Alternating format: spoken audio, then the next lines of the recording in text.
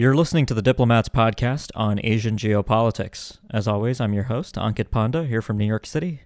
And this is Prashant Parmaswaran from Washington, D.C.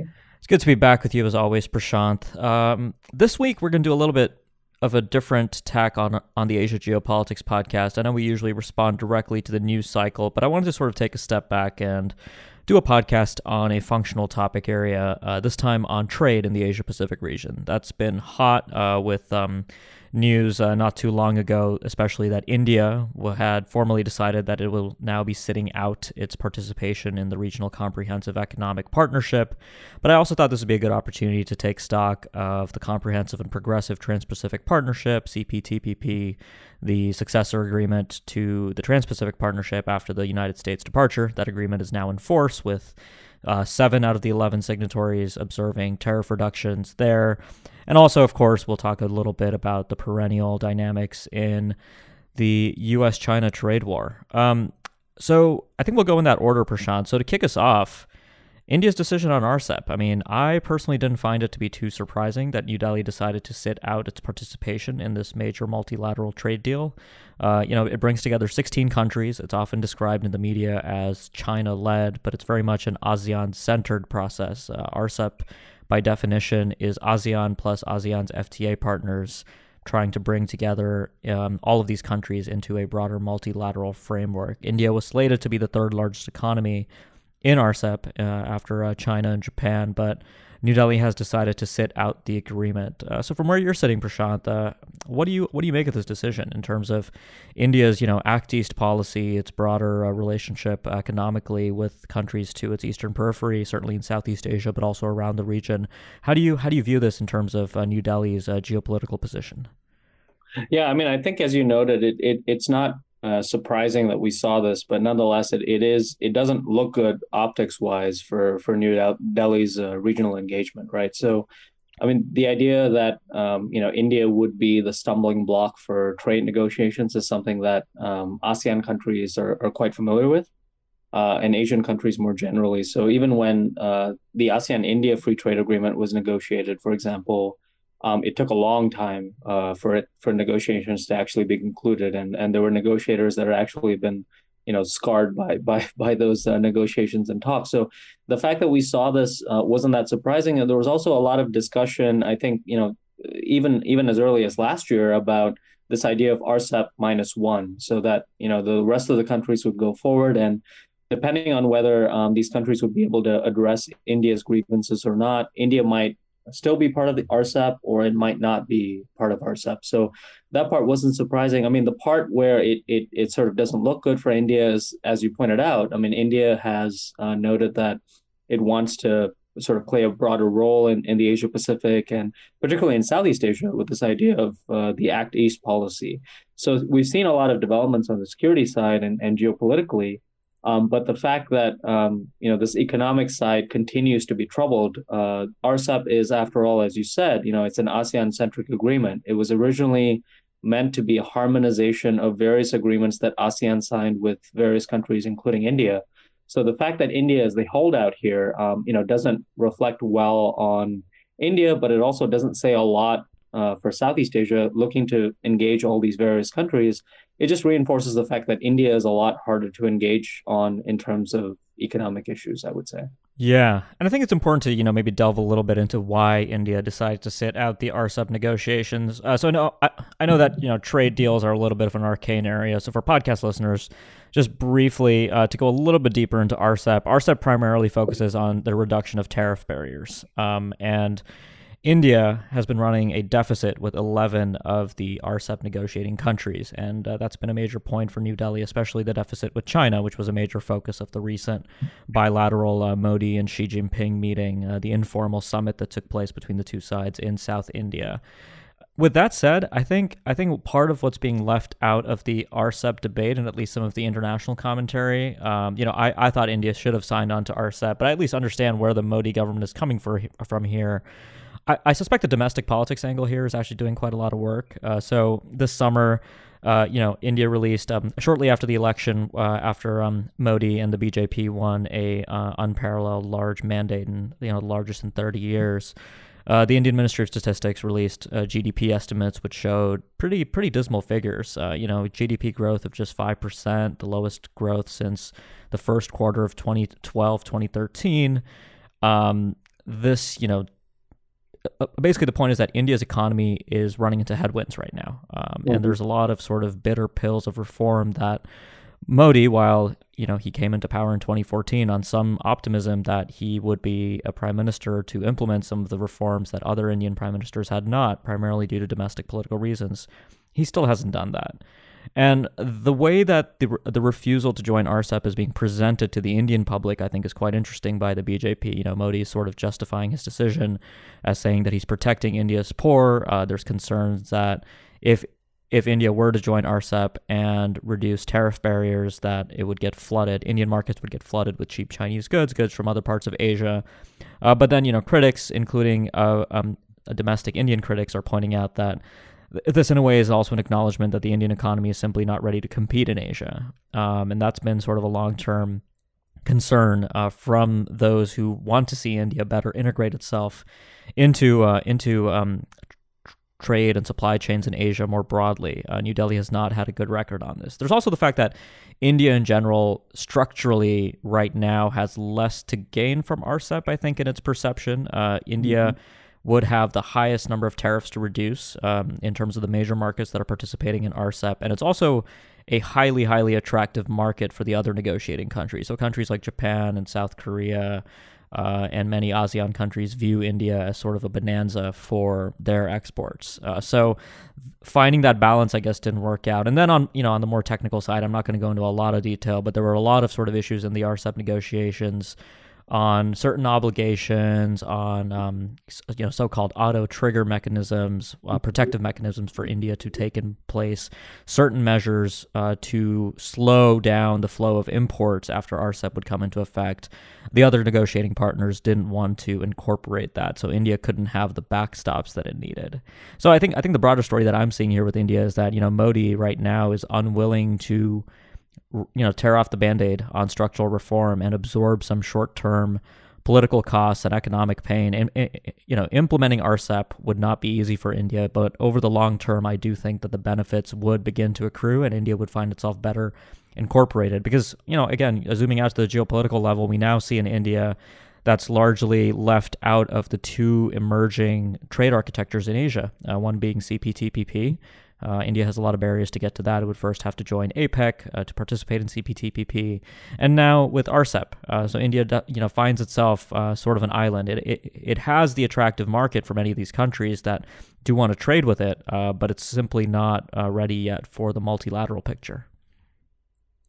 Yeah, absolutely. And I think, just to reinforce that, I think the debate that you're sort of talking about, which plays out in a lot of these bigger countries. And the United States is the other example, right? So we now have two big countries, the United States, withdrawing from the TPP and the CPTPP moving forward. And now, if developments continue, India withdrawing now from this agreement, the RCEP, and that agreement going through.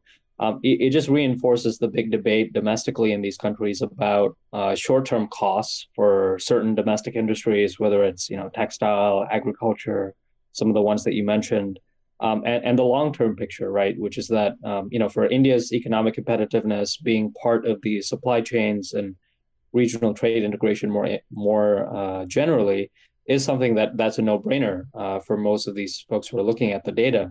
But the debate between short-term costs and long-term benefits, is always something that's very contentious for these big countries. I think the other thing that bears noting is how the optics of this played out. So you did have India withdraw from part of the RCEP negotiations, but essentially now the optics of that is such that if this is something that's concluded by 2020, so the joint leader statement that came out mentioned that, that there were text-based negotiations that were now effectively complete. And if India is removed from these negotiations, could we finally see RCEP negotiated and commenced in terms of signing by 2020, right? Because as we mentioned in the previous podcast, I think we've had this sort of annual cycle where we say, okay, RCEP is going to be negotiated by the end of this year. So whether 2020 will finally break that cycle. I mean, the reason why that's significant is now you have Vietnam that's going to be the chairman of ASEAN next year. And Vietnam is a country which has, is now party to all the various sort of permutations of trade agreements. It's part of CPTPP, it's part of RCEP, and it's also negotiated the EU-Vietnam Free Trade Agreement. So it does give, on the positive side, if you look at it, Hanoi the opportunity to secure an economic win next year by saying, hey, this RCEP negotiations were finalized under Vietnam's chairmanship. And I think the Vietnamese in particular are very keen on having that economic win because I think they noticed that without that, there's going to be a lot of focus on security issues. One of which is the South China Sea issue, which we've talked about, repeatedly on this podcast as well. Yeah, absolutely. I mean, Vietnam has really been pulling a lot of weight. I mean, disproportionately on encouraging free trade in Asia. Really, Vietnam and Japan, I would say, outside of China, have been playing a really important role here. I mean, when the Trump administration withdrew from the TPP, it was primarily the Vietnamese who saw that as I mean, all of the TPP countries saw it as a huge blow to the effort, but the Vietnamese in particular took it quite hard. So. Vietnam certainly, I think, positioned itself weird here. The other thing I'll say on optics is, we talked a little bit earlier about the optics of sort of India saying that it wants to act east, but then pulling out of RCEP. It's interesting that in the official Indian statement, India emphasized that it negotiated in good faith. India wants to emphasize that it's withdrawing from RCEP primarily because its interests could not be addressed, not because it's necessarily an obstructionist on trade. I mean, that is commonly the perception of India, that it's a very difficult country to work with on multilateral trade and bilateral trade issues. But I think India definitely wants it to be seen that it remains involved in the, it continues to at least have the intention of acting east. But yeah, I mean, the withdrawal from RCEP, I think is... if I had to guess, I would think that New Delhi will probably come to regret this decision. RCEP, if it does lead to greater integration, and India does decide that in the future it would be interested in joining because it's more competitive economically. I mean, I think certainly the Indian economy is destined to become more competitive. The question is, over what time frame does India become more competitive? Is it a matter of years or decades? But when that happens, India simply won't have as much of a rule-making role in RCEP. If RCEP is negotiated and concluded, India can be brought in the future. China and ASEAN have said that. But when that happens, New Delhi certainly won't be able to address some of the issues that it was unwilling to compromise on, including things like I said, data localization, ratchet obligations, auto trigger mechanisms. So that, I think, will be a little bit of a missed opportunity here.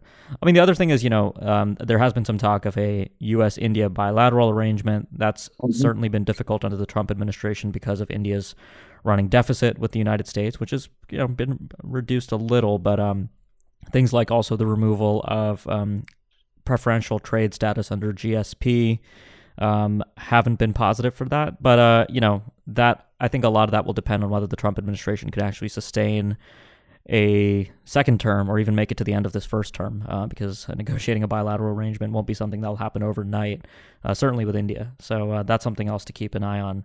But let's pivot a little bit and talk about CPTPP. We haven't really been talking about that because the negotiations have been concluded. The agreement has entered into force. Where do you what do you make of the state of the implementation of CPTPP right now and the potential addition of new partner countries, including countries like Indonesia, which have expressed interest in the arrangement? Yeah, I mean, I think this is the other big conversation because if you see RCEP as the agreement where the standards are not very high, but it is more inclusive, you have the CPTPP where the opposite dynamics are true, which is that the standards are much higher, but because of that, you have more of an exclusive grouping of countries. And the hope was that initially, under the initial iteration with TPP, the United States being part of it, that other countries like Indonesia, Thailand would be part of this agreement because it is, it includes the United States, which is a big market. Unfortunately, the U.S. Removal from the agreement under the Trump administration has taken the wind out of the sails for that part of it. But I still think there's a lot of interest in CPTPP just simply because it is an agreement which, relative to RCEP, does have a lot of far-reaching implications in terms of labor rights, intellectual property. The standards just, really are much more significant than what we're seeing under RCEP. And so, in addition to the countries that you mentioned, big countries in Southeast Asia like Indonesia, Thailand, I think one of the other, big points of that are part of the conversation is will we get other actors? Most notably, Taiwan has been floated as, part of this conversation about whether you could get Taiwan, which is an economy but not, officially recognized because of the One China policy as being, a country or a nation state in that respect, join this agreement. And of course, the bigger part of this conversation is whether the United States in another administration or in a second Trump administration might enter back into the CPTPP to actually, sort of bring the benefits that we talked about before. Obviously, this would be, given the Trump administration and President Trump's own personal inclinations, much less likely under a second Trump administration than another administration. But the fact that we have a U.S. election that's coming up next year, really does bring to fore the question about whether we'll ever see the United States rejoin this agreement. Because I think of the various agreements that we're talking about in the Indo-Pacific, the CPTPP, really is the sort of big agreement that we're talking about. And as you pointed out before, we really do have to, credit Japan for keeping some of these agreements alive. Whether it's RCEP, where Japan has played a role on several occasions, actually, in keeping the negotiations alive, or CPTPP, Tokyo has really played a big role in keeping these negotiations up when some of the bigger countries, whether it's the United States or India, have withdrawn or expressed reservations on the agreements. Yeah, I mean, I think unfortunately TPP remains very much a hot button political issue in U.S. domestic politics. None of the Democratic candidates, at least the front runners, are willing to stake their necks out on committing to rejoin the agreement. Even as there's increasing concern now about competition with China, TPP remains, or CPTPP remains, sort of beyond the pale in political discourse. So we'll have to see. But yeah, I think that's another thing to watch for. The only other thing I'll mention is, the United Kingdom, of course, has expressed interest in joining CPTPP in a post-Brexit world. But again, I certainly don't have the qualifications to talk about what's going on with Brexit at this point. I'm sure there's other podcasts out there that can do a much better job of that. But moving on, I guess, finally to the United States and China. So a bit of a unexpected development in November with the cancellation of the upcoming APEC summit, which was supposed to provide the set piece or the backdrop to the signing of an interim or so-called phase one trade agreement. Of course, at this point, if you've been following the trade war, you probably know better than to actually stake out any decision-making on the news cycle, because things tend to fall apart at the last minute. Right now, it looks like the phase one deal will involve both sides pulling back certain tariffs, including China pulling back retaliatory tariffs on U.S. moves. But the question is the United States even capable of pulling back on tariffs, or will that, inherently be framed as the United States backing down before China addresses the entirety of issues that are on the U.S.-China trade dispute agenda? So I think that's the big question. China's certainly pushing for as many tariffs as possible to be pulled back, and I think that would be seen as a pretty significant win for Chinese President Xi Jinping if he's able to do that. But a lot of this, I think, hinges also on the December 15th deadline, which is the next deadline for the next round of tariffs that are scheduled. So the U.S. would scrap those on about 156 billion worth in Chinese imports. But from there, I mean, I think, it's still quite uncertain what exactly this phase one agreement is going to look like. Right now, the markets, at least here in the United States and around the world, are, if you follow the money, it seems like people are mostly expecting this deal to find conclusion by the end of the year. And if it doesn't, then I think we might see the old trade war news cycle repeat itself, where a deal falls apart, markets tank, inevitably momentum begins to build towards another deal, and we do the circle all over again. Yeah, no, absolutely. I mean, I think that there is the sense that this phase one deal between the United States and China, whether it's the extent of the rollback of tariffs is debatable in terms of the specifics, but there does seem to be, as you pointed out, a need for both countries to find at least an interim form of compromise, even though the bigger differences remain to be resolved. So, I mean, the DC dynamics here, matter, right? So President Trump is in the middle of a sort of effort by Democrats to move forward with impeachment. So domestically, I think he's quite preoccupied with other issues. We've got the U.S. elections coming up next November and the run up to those elections, and then of course, the optics of having major tariffs that would impact consumers go into effect in December 15th during a holiday period, right?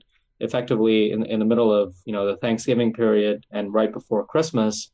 I don't think would look good for the Trump administration. So I think there is a sense from both sides that they need to compromise on some level.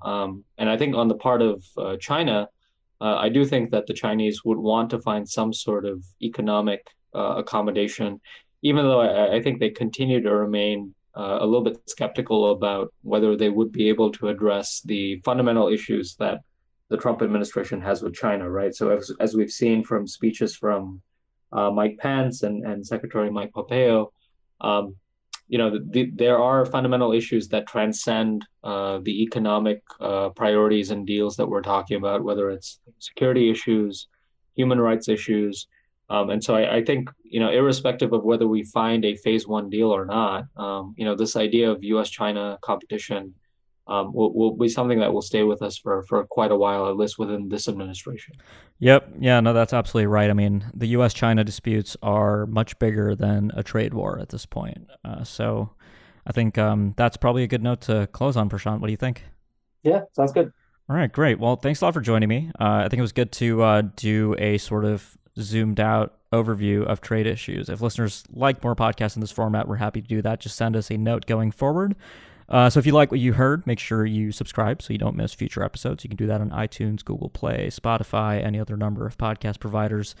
And if you like the podcast but you haven't yet left us a review, please do so. It really does help.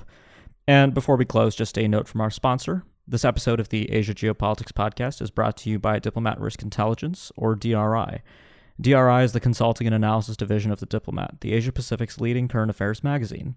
Since its launch in 2002, The Diplomat has been dedicated to quality analysis and commentary on events and trends in Asia and around the world, and is now one of the most respected publications covering this region. DRI inherits this approach and offers clients in the private, public, and nonprofit sectors worldwide access to an exclusive network of subject matter experts and analysts. Whatever your needs in the wider Asia-Pacific region, DRI can offer the knowledge and expertise necessary to anticipate and manage geopolitical and geoeconomic risk. For more information, please visit dri.thediplomat.com. Thanks a lot for listening, and we'll be back soon with more.